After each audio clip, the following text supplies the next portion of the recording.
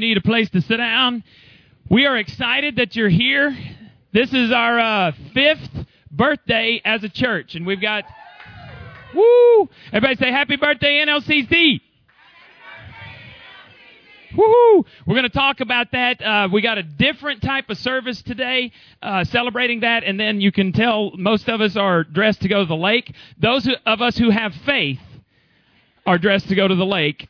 Those who have no faith are saying it's going to rain, that it's going to rain. Jamie, look how pretty she looks today. And I said, you're not dressed for the lake. She said, well, it's going to rain. So if it does, we just hope it doesn't lightning, thunderstorm. You know, I've been out there when we had to beach the boats and just wait out a storm, and hopefully that's all it is. Couple of announcements. One is she has so much faith she's not going, and she tells us to be careful. Right, but anyway, we'll go and we'll have a good time, and we'll try to cook in the rain if we need to cook in the rain, and we'll have a good time. Make the best of it. Couple of announcements. One is in July, which is coming up so much faster than I had anticipated. We are going to the Rangers game. We have 30 tickets for that, so we need you to sign up. That is on Monday, July 20. Is it 22nd or 23rd?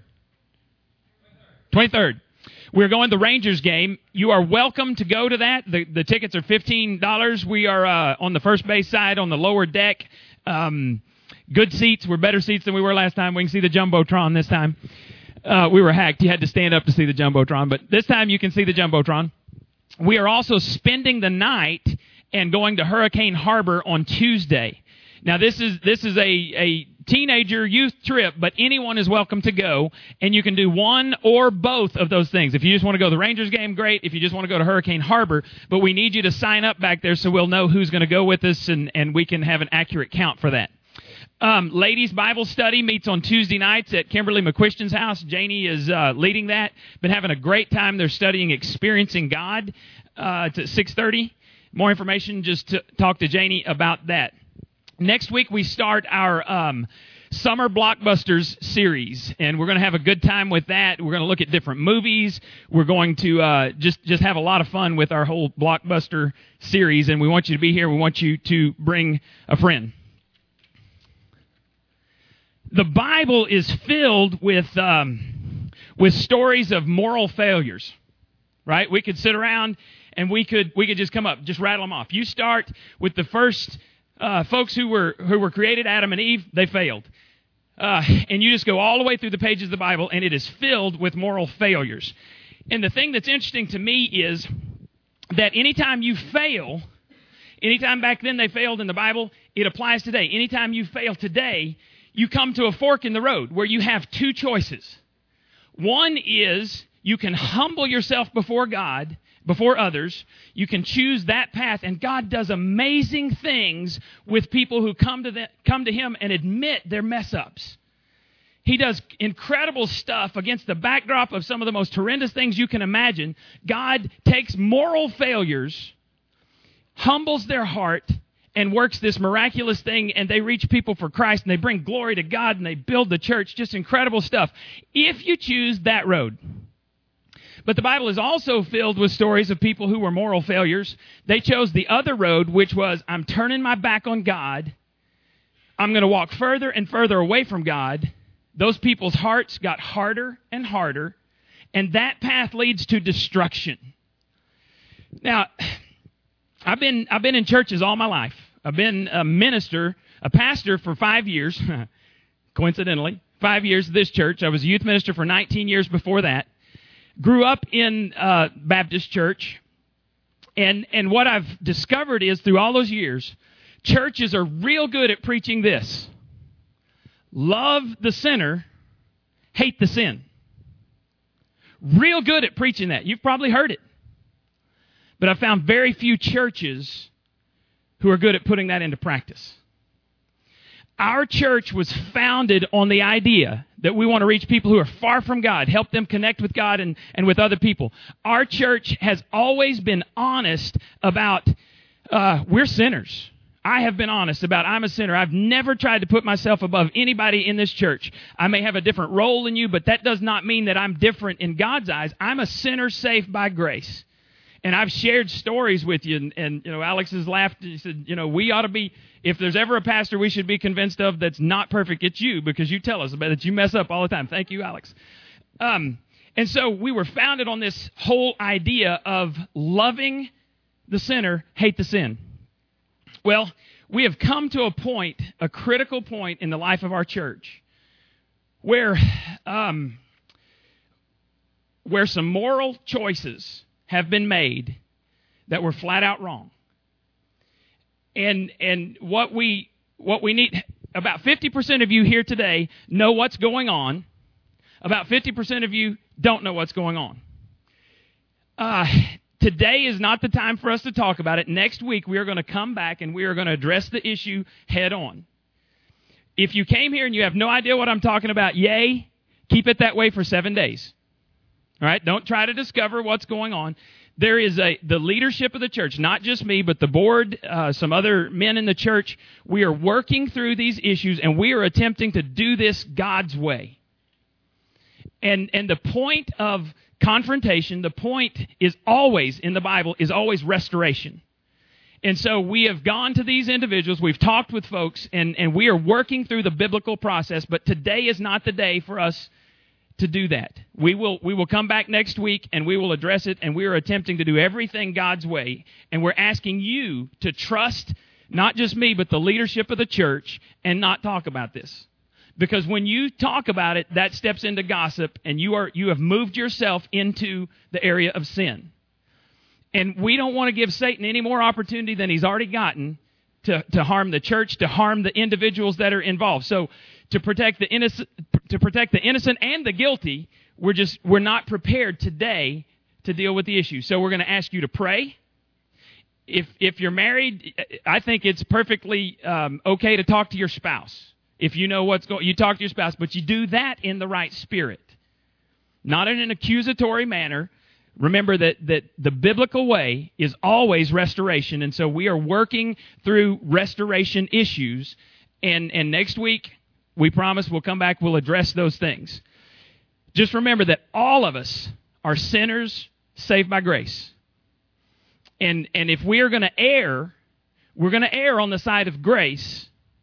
But we also recognize that sin has consequences, and so we are going to deal with this. This is a serious issue, but God is in control, and we will be fine. Our church will be fine. These individuals will be fine if they choose the path of humbling themselves before God. It's all going to be okay. Now, with that introduction, let's have a birthday party. God is bigger than our sin, and always, this is what I've discovered, every time I've followed God's instructions in the Bible, no matter how hard it was, every time God has honored that. And so I fully expect God to honor that this time as well. Let's pray together, and then we're going to have... Oh, by the way, we're going to pass out some birthday cake because we don't want this sticking around. Last year, none of y'all ate the birthday cake, so we're going to give it to you, and you got to do something with it. So after I pray, they're going to hand out the birthday cake. You got to either look at it or do something with it. Let's pray together. Father, I just want to thank you for my family, New Life Community Church, who really are closer to me than my blood relatives. And I thank you, God, that we have a church of grace-dispensing people. And God, we just ask you to be in control. You've been with us through 5 years of ups and downs. God, we look forward to what you're going to do in the next 5 years. You've not been surprised by anything that's happened. You already know what's going to happen in the next 5 years. The problem is we don't. And where we get in trouble is when we jump ahead of you or when we disregard your instructions to us. So I just pray that these next 5 years we see an explosion of your power demonstrated in our lives. And that the fame of the Lord God who raised Jesus Christ from the dead will not only be proclaimed in New Life Community Church, but will flow through all of the folks who attend here to reach out to people who face a Christless eternity. So that at our 10-year birthday, we are utterly amazed at what you've done. Pray that you bless us now and that you protect those of us foolish enough to go to the lake today. In Jesus' name, amen. All right, here's your assignment. 5 years ago, what was your marital status? What were you doing? 2002, where were you? What were you doing? Marital status, married, not? Did you have children, not? Did you have a different job? Were you living in a different place? Those are the type of things. 5 years ago, what was going on in your life? Find a partner and share that with them. Ready, set, go.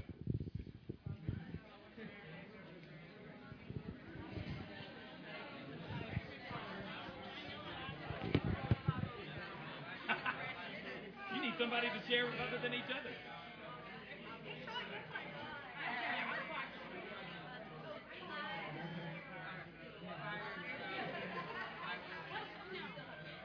She needs a partner, y'all.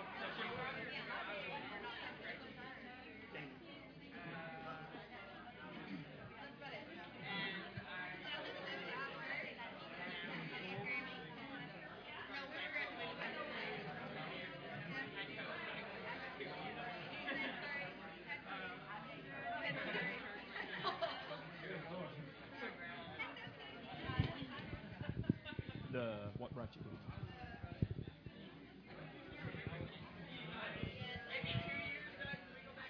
2 years? Yeah, 2 years is fine.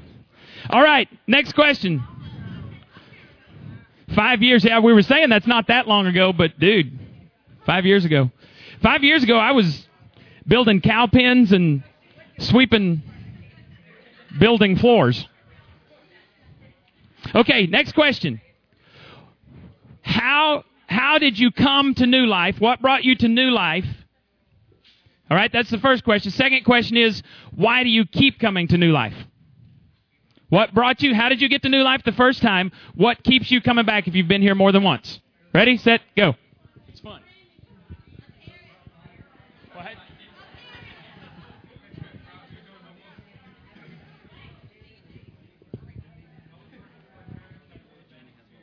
Oh, okay. This is for her. She wants it. Okay. Is that it? Yeah.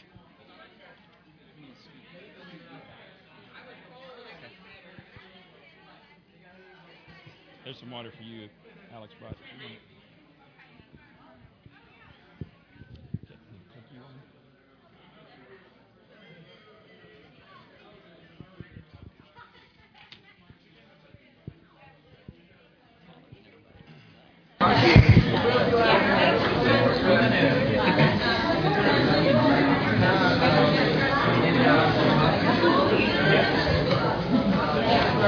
Yeah, give us a kid.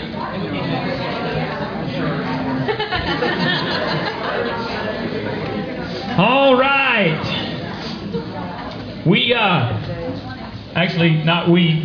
There's a team, a Sunday team that meets every week, and we plan out series and we plan out different things.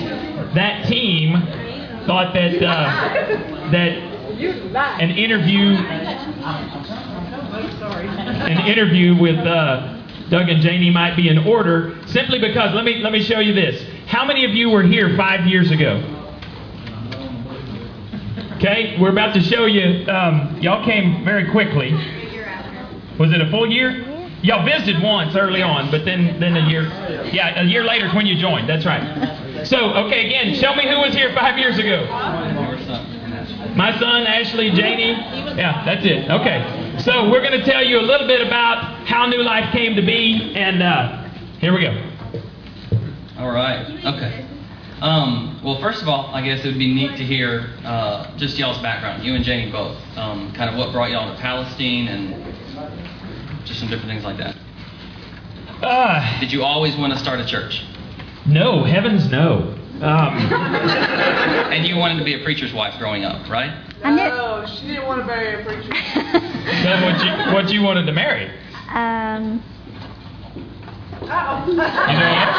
always wanted to marry you, but I always thought that God had laid it on my heart when I was a young girl that I was going to marry a staff staff person. I didn't. Specifically, she told me youth minister. Maybe Youth pastor. has that changed?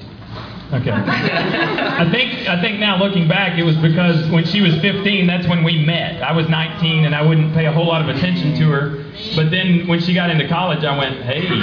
And we dated on and off. And she, that whole time, though, when we met at 15, she decided she was going to marry me. She told her best friend at youth camp, I'm going to marry that guy. And so Took me 7 years. maybe that's why she was going to marry a staff member, because she's anyway. And I'm glad she did. I'm glad she was smarter than me, that she waited 7 years. So I was in youth ministry when we met. Continued in youth ministry, I guess, until her senior year in college. That's when we got serious, and I proposed to her on her birthday. We got married. I was in Austin. She was in Huntsville at Sam Houston State. We moved to Arlington to be youth minister there. And we got married. Let's see, I moved. You came in a couple of weeks later, moved your stuff in. We got married, went on honeymoon, and then went to youth camp. 2 weeks later. That is not the way to start a marriage, going to youth camp. So anyway, from there I finished seminary, and then Southside Baptist Church here in town called me to be their youth minister back in 1995. That's what got us to Palestine. Okay, so you'd had about, what you said, 19 years of youth ministry experience. Okay, and then all of a sudden you just, out of nowhere, decided to start a church? Or I remember you talked about you went to like a conference and saw that you could do youth ministry differently, and you tried it and you liked it, and then you thought maybe adults. What happened was we were sitting in a conference in Chicago, Illinois, and praise God, Janie went with me, because the pastor started sharing about a way to do church that I'd never experienced before. What he said was, he started off and he said, you've never looked into the eyes of a person who does not matter to God. And we started driving around Chicago. We'd go to a gas station, and I would think, that person matters to God. And I would... the hotel we stayed at, the people at the front desk, I think that person matters to God. And I'd never, in all my years being in a Baptist church, I had never heard anybody say that. And so as the conference went on, I just started writing stuff down feverishly. And Janie said she was glad she was there, because she understood what was going on, and she saw when God really spoke to me about this whole idea of doing church a different way. And, sorry, I got distracted. Let's go ahead and just pass those down if you got them. What? We can't eat and listen at the same time? Well, no, they were just standing. Okay, that's good. So what happened was we came back, and in our youth ministry, totally changed the way we did youth ministry. We started going actively after lost people, instead of just trying to keep people who already knew Christ in the pen, because that's what I had been trained to do. It's like sheep in a pen, and you want to keep the sheep you already got in the pen. If they get too close to the fence, don't go there. That type of deal. It's a list of do's and don'ts for the sheep that are in the pen. I'd never had the idea that you could go after sheep outside the pen, and I never understood that that's what the Bible says. So we started doing that in youth ministry. We started doing a once-a-month deal called Student Impact, where we would have 400 to 500 students on a Saturday night. Craziest thing you've ever seen. First time we did it, we packed out the room we were in, so much so that if the fire marshal had come, he would have shut us down immediately. And went back to the pastor and said, we got to have the worship center. And anyway, we started doing it in the worship center. And we would have anywhere from 15, I think the most we ever had was 96 students pray to receive Christ on a Saturday night in Palestine, Texas. And people would go, no way, we can't believe that. Well, you know what we did? It was fun. We gave them food, and we told them about Jesus. And I said, if this works for teenagers, why can't we do a church like that for adults? And so the idea kind of was birthed back in 1998, but we didn't start the church until 2002. And one of the things I heard you say from the get-go was that you were trying to build a church for people who hate church. And that's something that you never think of. I think a lot of churches are thinking, let's take care of what we have. But right. Intentionally, this church was designed, and you said that earlier today, in fact, to go after people who are far from God, people who are not involved in church, who do not like church, or who even say, I don't like God. And we welcome those people and those questions, because at one point we were all those people. Right. That's what the Bible says. We were all just terrible sinners before we came to Christ. And so we've said from the beginning that we are going to look for those people that nobody else really wants, and we're going to build a church for them. And so we tell people, when you join our church, this church isn't for you. You are the church. This church was built for people who aren't here. And when we get that idea and we go after people who aren't here, I think God is honored. And I think God blesses our church for that. Okay, so y'all made a decision to start a church around middle 2002 or so, somewhere around there. And I guess you resigned from your job, correct? And then y'all launched a church based off of all the money you had saved up your entire life. As a youth minister. As a youth minister. Okay, Janie, tell us about that. How you felt, because you had little hens in your house, right? Yes. The kids were little. We didn't have a job. It was a crazy time in our life, and I'd always kept it to myself. I really want to have a job. We really need a job, and one of my big concerns was, if we do this, we're not going to have any money. We'll have nothing. And Hannah was in diapers. My kids weren't going to stay this big forever, and winter was going to come, and I was thinking, we need coats and shoes and food. And so money was a big issue with me, and I finally told that to Doug. I said, my big hang-up is no income. And he just was, really? I said, yeah. Because his face was bigger than mine, I guess. But that was my big hang-up, was paying the bills, having a house to live in for my babies, because they were babies back then. Okay. And so I guess we actually have a picture of when we first started. Drew, if you'll pop that up there. You can see there it says Saturday at 6 o'clock. When we first started, we met on Saturday nights. Met on Saturdays. We did that intentionally because we said, let's not go for the people that meet Sundays at 11. We met Saturday nights, and we actually ran an ad. Is that next? I think so. Well, it's not next, but there's one that says, there's one we met. We met in the old Rounders, which is now Alltel and something else. That's where we met. This is our very first service.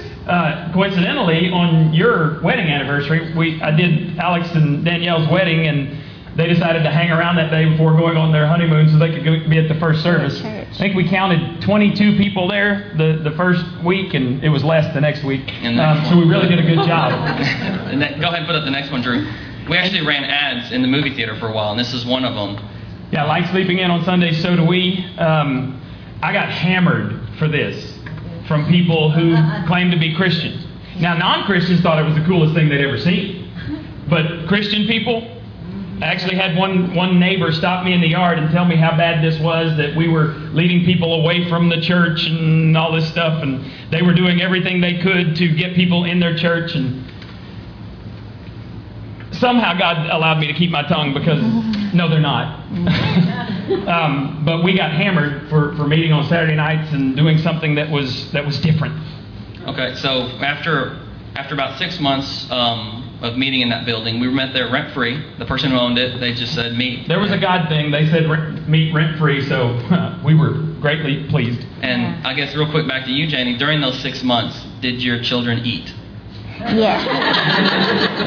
They ate, and they ate well because God provided. It was just amazing. We would get money from checks in the mail, and money. We'd get food on our doorstep, laundry detergent on our doorstep. So we were clean also. Clean and fed. We didn't have a lot of extras, but for the basics, we definitely had. Well, sometime during that period, I think it was right after we'd started the church or right before, I don't remember the exact timing, we had somebody come to our house for a Bible study, and after everybody left, and we thought, okay, time to go to bed, because we always have to clean up afterwards, and it was messy. And they drove around the block and came back and said, we want to talk to you. And I'm like, oh, great, because usually, that's bad news if somebody says, we need to talk. And we sat around our kitchen table, and they slid a check across to us for $2,000. And I just went, oh. I was going, house payment. Thank you, Jesus. I'm praising God. She's paying bills. But it was stuff like that that blew our minds. There were 2 months that the church couldn't pay us anything. And an individual, back then my office was in a computer shop, an individual walked in and said, "What's that dude doing over there in the corner?" And Daniel said, "Well, he's pastor of church." And he leaves, comes back, and he said, "Well, my wife and I like to support pastors. Here's $1,000. So 2 different times, this guy walks in. That was me. You can just tell. It was not him. I didn't know the guy at this point. 2 different times, they gave $1,000. That was all we got for that month because the church didn't have the money. And again, we're in awe going, okay, God, you are much bigger than we are. And we like that. Someone bought us winter clothes for the kids, coats and everything. So that was really neat. One time a family came and stocked our pantry. I mean, to overflowing. Even bought us Tide. You know how expensive Tide is. Tide. Not Sam's Choice. Not Great Sam's value, Choice. but Tide. Tide. We got our first DVD Smells so player. good. It was hanging on the garage door when we came home one day. Movie tickets. Yeah, movie tickets. We would get Walmart gift cards. There would be envelopes in the Joy basket. Y'all are slow. We would get envelopes in there, and it'd either be cash or it'd be Walmart gift cards, and just unbelievable stuff happened every week that we just were like going, okay, God, we get it. You're in control. So after 6 months, we moved. We had to move out of there, and we moved into a nice worship center church facility. Yes, here is the picture of it. Photo 5. Drew, bring it up for us. We met in the computer shop. You see that door over there to the right? That was my office. The drums were stuck back in that hallway. Every week, we would have to take down all the computer stuff and put up the church stuff. So that's where we met, and we met there for a year. Right, about a year or so. And I guess at this point, we'd been going for about a year. How was the church doing? I mean, was it growing? Were you... Yeah, the church was growing slowly but surely. What's kind of wild, though, is Stan and Ann Sokolowski, they're members here now and very involved in our church. They actually said they would like to measure the distance from where we were meeting. Even though we had a banner up on the outside of this building, they were less than a quarter of a mile from our church and never knew where we were. And they said we would have given anything to have known you were there, because they didn't find a church for over a year. And then they actually came to our church. Somebody that doesn't even go here said, you ought to try that church. So they came, loved it, stayed, and we're grateful that they did. It was growing slowly, but you see, that's a decent crowd. That was Mother's Day, though. That was Mother's Day. That whole back row is... And I think we didn't we do baby dedication? That was baby dedication that we day. would coordinate events to get as many people as we could to feel better about ourselves. Yeah, and back then, you see the children that are in there, that made it feel like a bigger crowd. But back then, the kids would leave after the music service. So sometimes it's like me and Alex, and I'm preaching to Alex, and a bunch of empty chairs. And so it was a tough time, even though we'd been in it a year. Finances were a little better, but usually there was just enough money in the checking account to pay us and to pay bills, and then we were back to zero. Yeah. And, we'd just go, okay, God, we need a couple of good offerings, and, stuff would happen, and we never did. We never did go into debt. We never took out loans, never went in the red, but we were at zero a number of times. Now, somewhere around this year marker, we had a couple of folks who had started the church with us. Within the span of 2, 3, 4 months, they left the church, just for different reasons. No scandal or anything like that was involved, but just God called them to different places. And some of those guys you were actually, those families you were close with, right? You'd been meeting with some of them. There were a group of 5 men. I was one of them. We met on a weekly basis. We would do a Bible study together. We would share our hearts. You were one of them. He's the only one still left. Some of my closest friends in the world that we would meet on a weekly basis, have coffee, sometimes breakfast. We would pray together and just encourage each other. In a span of probably 6 weeks, all 3 families left. And I honestly thought my heart would explode. I would cry myself to sleep at night. Alex and Danielle came over and watched the kids one night so that Janie and I could drive out. We've done a lot of stuff at Lower Lake. That's where we decided to start the church, was praying at Lower Lake. We went to Lower Lake that night and just wept because I really thought my heart would explode. Because, you know, I see now, I look back and I see that they needed to go, and it was the right thing, and I'd even given them permission to go if they needed to, but it didn't make it easy, because you're thinking, wow, if my friends don't stay, who am I ever going to reach? Mm-hmm. And that was a tough time. Yeah. Jenny, how obviously each week Doug's the person on stage, and you're not on stage, but I'm sure you still take some of this to heart. How was that? Yeah, it was hard seeing him just in tears. It's hard for me to talk about it. But seeing your friends leave, and it's okay if they leave, but it still hurts. And it hurt him. And what people don't realize is, unless you've been on staff, and specifically if you've been a pastor, this is my life. Now, I do other things. You know, I mow lawns on the side, and I do other things. That's not my life. I can give that up in a heartbeat. Yeah. But when people leave, and I don't, it doesn't matter who it is, whether it's my best friend or whether it's somebody that just comes occasionally, I feel it. Paul, in the Bible, he says, you know, if sin happens, he says, it crushes me. And I know exactly, you know, how he feels, what we're dealing with now, but also when people leave. And it's okay for people to leave if God calls you. That's what I always tell people. If God's called you somewhere else, go! We release you. If you stay here and God's called you to another place, you're hurting two churches. You're hurting the church you should be at, and you're hurting us because you're being disobedient to God. But what I always tell people is make sure that God has called you, because He's the one you answer to, not to me. But anyway, that was an unbearably painful time. And what happened was, every time we went on vacation, somebody left. Yeah. So we got to where we wouldn't go on vacation anymore. We actually did not go on vacation for a year because we were too afraid to leave. Yeah. Because something else bad was going to happen. Have y'all gotten better about that? As far as we leave all the time. Okay. Now, in that span, I guess when it was kind of getting pretty rocky there, about the 1.5 point, did you guys ever think it's not worth it? Let's try something different. Yeah, there were several times that I just told her, let's quit. I can't do it. I can't survive this.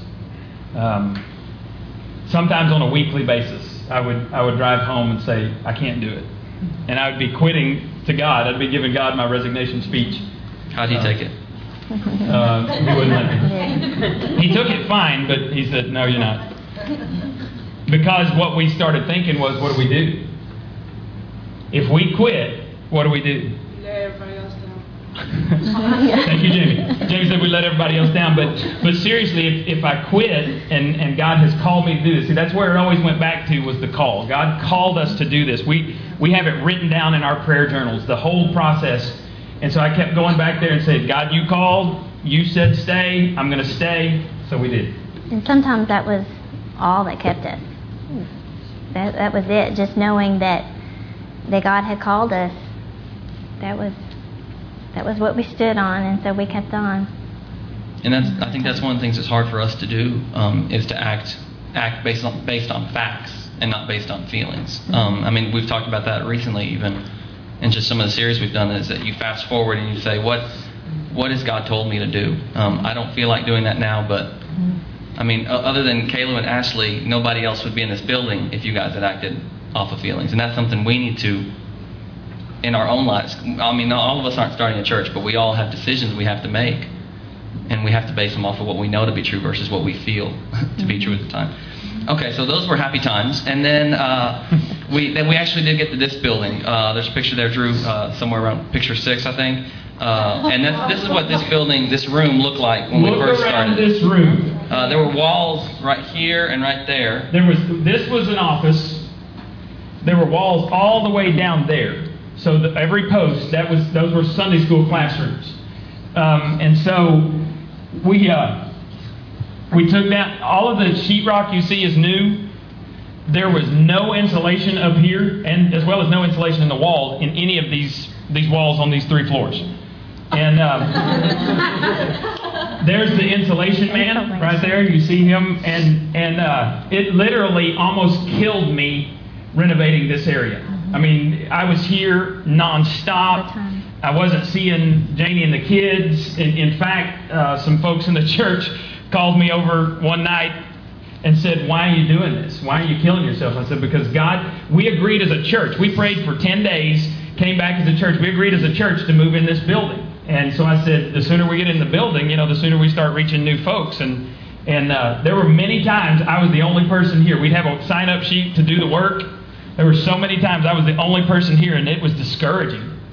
Brought Caleb a couple of times. We tore out the ceiling down in the nursery together. Caleb's like a man now, but he was like 8 back then. So it's not even, Yeah, he was 7. When we started, he was 7, and I'm bringing him, making him get on the ladder and pull down stuff. And Sledgehammer. Oh, he liked that. He liked knocking down walls and stuff. So that phase from years 1 to 2 of the first 5 were probably some of the hardest, I guess, is what I've heard y'all say. Yeah, and if we could have quit, we would have. Okay. And so then once we got this building kind of, and we started meeting here, as far as physically, numbers-wise, we did start seeing some growth, and we started doing things as far as in the community, reaching out. One of them, we did a gas buy down. Talk about that. I think we have a picture of that. Yeah. Yeah, I was by this time, I started learning all the things I should have learned 2 years before, in how to do church and how to start a church. So we started doing some things in the community. One of the things we did was a gasoline buy down at Kroger. We purchased a 25-cent discount per gallon, and we did it Sunday morning at 11 a.m. because we didn't want Christians to get gas. Right. They were at church, so we weren't at all interested in giving gas free to Christians. So we had a blast. We would hand out these little cards, and it was called "Small Act of Kindness: A Whole World of Difference." And people were blown away. Some of the best conversations we've had were standing around gas pumps, because we would pump it for them if they would let us. We'd clean their windshields. It was an absolute blast. And it caused people to say, "Why are you doing this?" And we actually did some interviews. Somewhere we have some tape back then. And I asked one guy, I'll never forget, I said, he said, "Why are you doing this?" And I said, "Because, God has given to us, and so we're giving to others." And by the way, we didn't have a lot of money back then. Unlike now. Where we have lots of money. But I think we spent about $1,000 just on this event. There had been about 4,000 gallons that we purchased a discount on. And I said to the guy, "Have you ever heard of a church giving away money instead of asking for money?" He goes, "No." He was blown away. And so we had all kinds of interviews with people, and that was one of the things we did. Do we have another picture? Yeah. Well, one of the things that and you said this from the beginning, is our church is made up of people who mess up. And one of the things we've never shied away from is talking about our mess ups publicly. One of the things we interviewed Jason and Danae, because they had struggles in their life growing up. Yeah, we actually did a service called Real Church back in November, and we said, real people, real problems, real answers. And this was where we were talking about pornography. And Jason shared openly and honestly that he struggled with pornography. We talked to Danae about how that made her feel, and we said there is nothing that's going to be taboo in our church. We talk about sex, we talk about pornography. We have another picture where we interviewed some folks that struggled with money. This was an interview with Wes and Jen, and they were like $20,000 in debt. And we're not talking car debt, we're not talking those types. This is Whataburger debt. Whataburger debt, yeah. Because Wes got a credit card in college. He said the easiest thing he ever got, and then Whataburger took credit cards. Taco Bell. Okay, Taco Bell. I think looking back, I think that's some of those are some of the best received services we've had, because like I said, we're open. Because there's a lot of churches that they hide things. They hide when there's issues. And even coming back to what we're going through right now and next Sunday, rather than sweeping stuff under the rug, by bringing it out into the open, that's where we give a chance for restoration. Do you have anything? No? No. Okay, great. Next question. I guess at this point, you guys started feeling like this thing's going to be here in a few months, a few years, next year. Janie, how did you feel, I guess, at this point? Just with the church and your kids haven't been in the church a couple of years. Yeah. I mean, did you start to feel a little bit more like there would be clean clothes? There would be clean clothes. And, I started to feel like this thing's taking now. It wasn't such a struggle week after week to make it, to show up and be there and do everything, and people are stepping up and volunteering and filling in the gap, and just start feeling like things are starting to happen, and I think we're going to be okay. And a lot of times, preachers' kids specifically get a bad rap just because they grow up in a church where their dad is constantly up there all the time and really neglects the family. How has Doug done that? Doug's done an excellent job. He has always put us first. He always makes time for us. And we know that there are times when Dad's busy and we need to give him his space. And so we let him have his space. But our kids have done amazingly well. They come up here and help. There are times when, they're up here shoveling the junk up off the floor. They're sweeping the stair, cleaning the stairs and doing things that grown-ups should be doing, but our kids who are 7, 10, and 12 are doing, and but they love it. They love our church. They are sad when they can't be here. If they're homesick, they're crying because they can't be here. I miss church, I'm sad, but they love this place. They love it. So since they love it, I mean, do you guys love it at this point? Or have you gotten to the point where you like it each week? What keeps me going now, even through tough times, is I start seeing your faces. And I think about what God is doing in your lives. And I think about how some of you got here. Y'all shared earlier how you got here. And there is such an unbelievable maze of how God brought this group of people here. And so there are many times I'll lay down at night and I see your faces and I go, oh God, thank you for that person. Thank you for what you're doing. Thank you for bringing them into our lives and allowing us to learn from them. What keeps us going is when we see the light go on above your heads and we see you take a step towards Christ and we go, oh, that makes it worth it. And so, we're at the point now that we've always loved the church, but we see so much more of God's activity in your lives that it's just, kind of heaping joy upon joy. We still have struggles, but we have so many more victories that we look at, and those victories just are icing on the cake. Now, specifically, if New Life for some reason had to close, technically for some reason it just shut down, are you committed to New Life, or are you committed to this idea that God called you to of a church that reaches people far from God? Would you be willing to move somewhere else and try this, or are you just like, well, if I can't do it in Palestine, I guess I tried? Now, we've talked about this. If New Life were to close its doors, we've got to sell the house, we got to go somewhere else and do it again. Because this is God's call on my life. We go back to our prayer journal. It's real clear. We are supposed to build a church like this. And so the cost to us, if New Life doesn't make it, the cost to us is everything that we've done over the past 12 years that we've been in Palestine. House, everything. We pack up and move and start over. And you would do that? No laundry detergent? You would just I'd go? pack it up and go. I mean... And she wouldn't do that just to follow me. She's the type that she would do that. But she knows we would have to go. We got to do what God's called us to do. It's that important. As much as I want my kids to have a home to come home to, when they go away, grow up and leave, as much as I want that home for them, I would give it up and start over. Okay, well, let's say we keep going then. Yeah. So if we come back here in 5 more years, and it's the 10-year anniversary, what do you see for us? What I've been praying since we came into this building is that God would give us land where we could build our own building. I don't know where that's going to be. I drive around all the time. I look at other buildings. I look at land. I pray constantly. When I wake up in the middle of the night, I say, God, when are you going to give us land? I believe He's going to do it. I just don't know when. 5 years, my dream would be we have land in a good location, a building that seats 400 to 500, a children's area, a nursery area, and youth area. Yeah. But that we have all of that, and that God has just expanded our ministry. One of the things we pray is, God, increase our territory, increase our effectiveness, our influence in Palestine. With the current level of attendees and commitment, can we get there? Or do we as members, do we need to do anything? Or in 5 years, will this stuff just show up?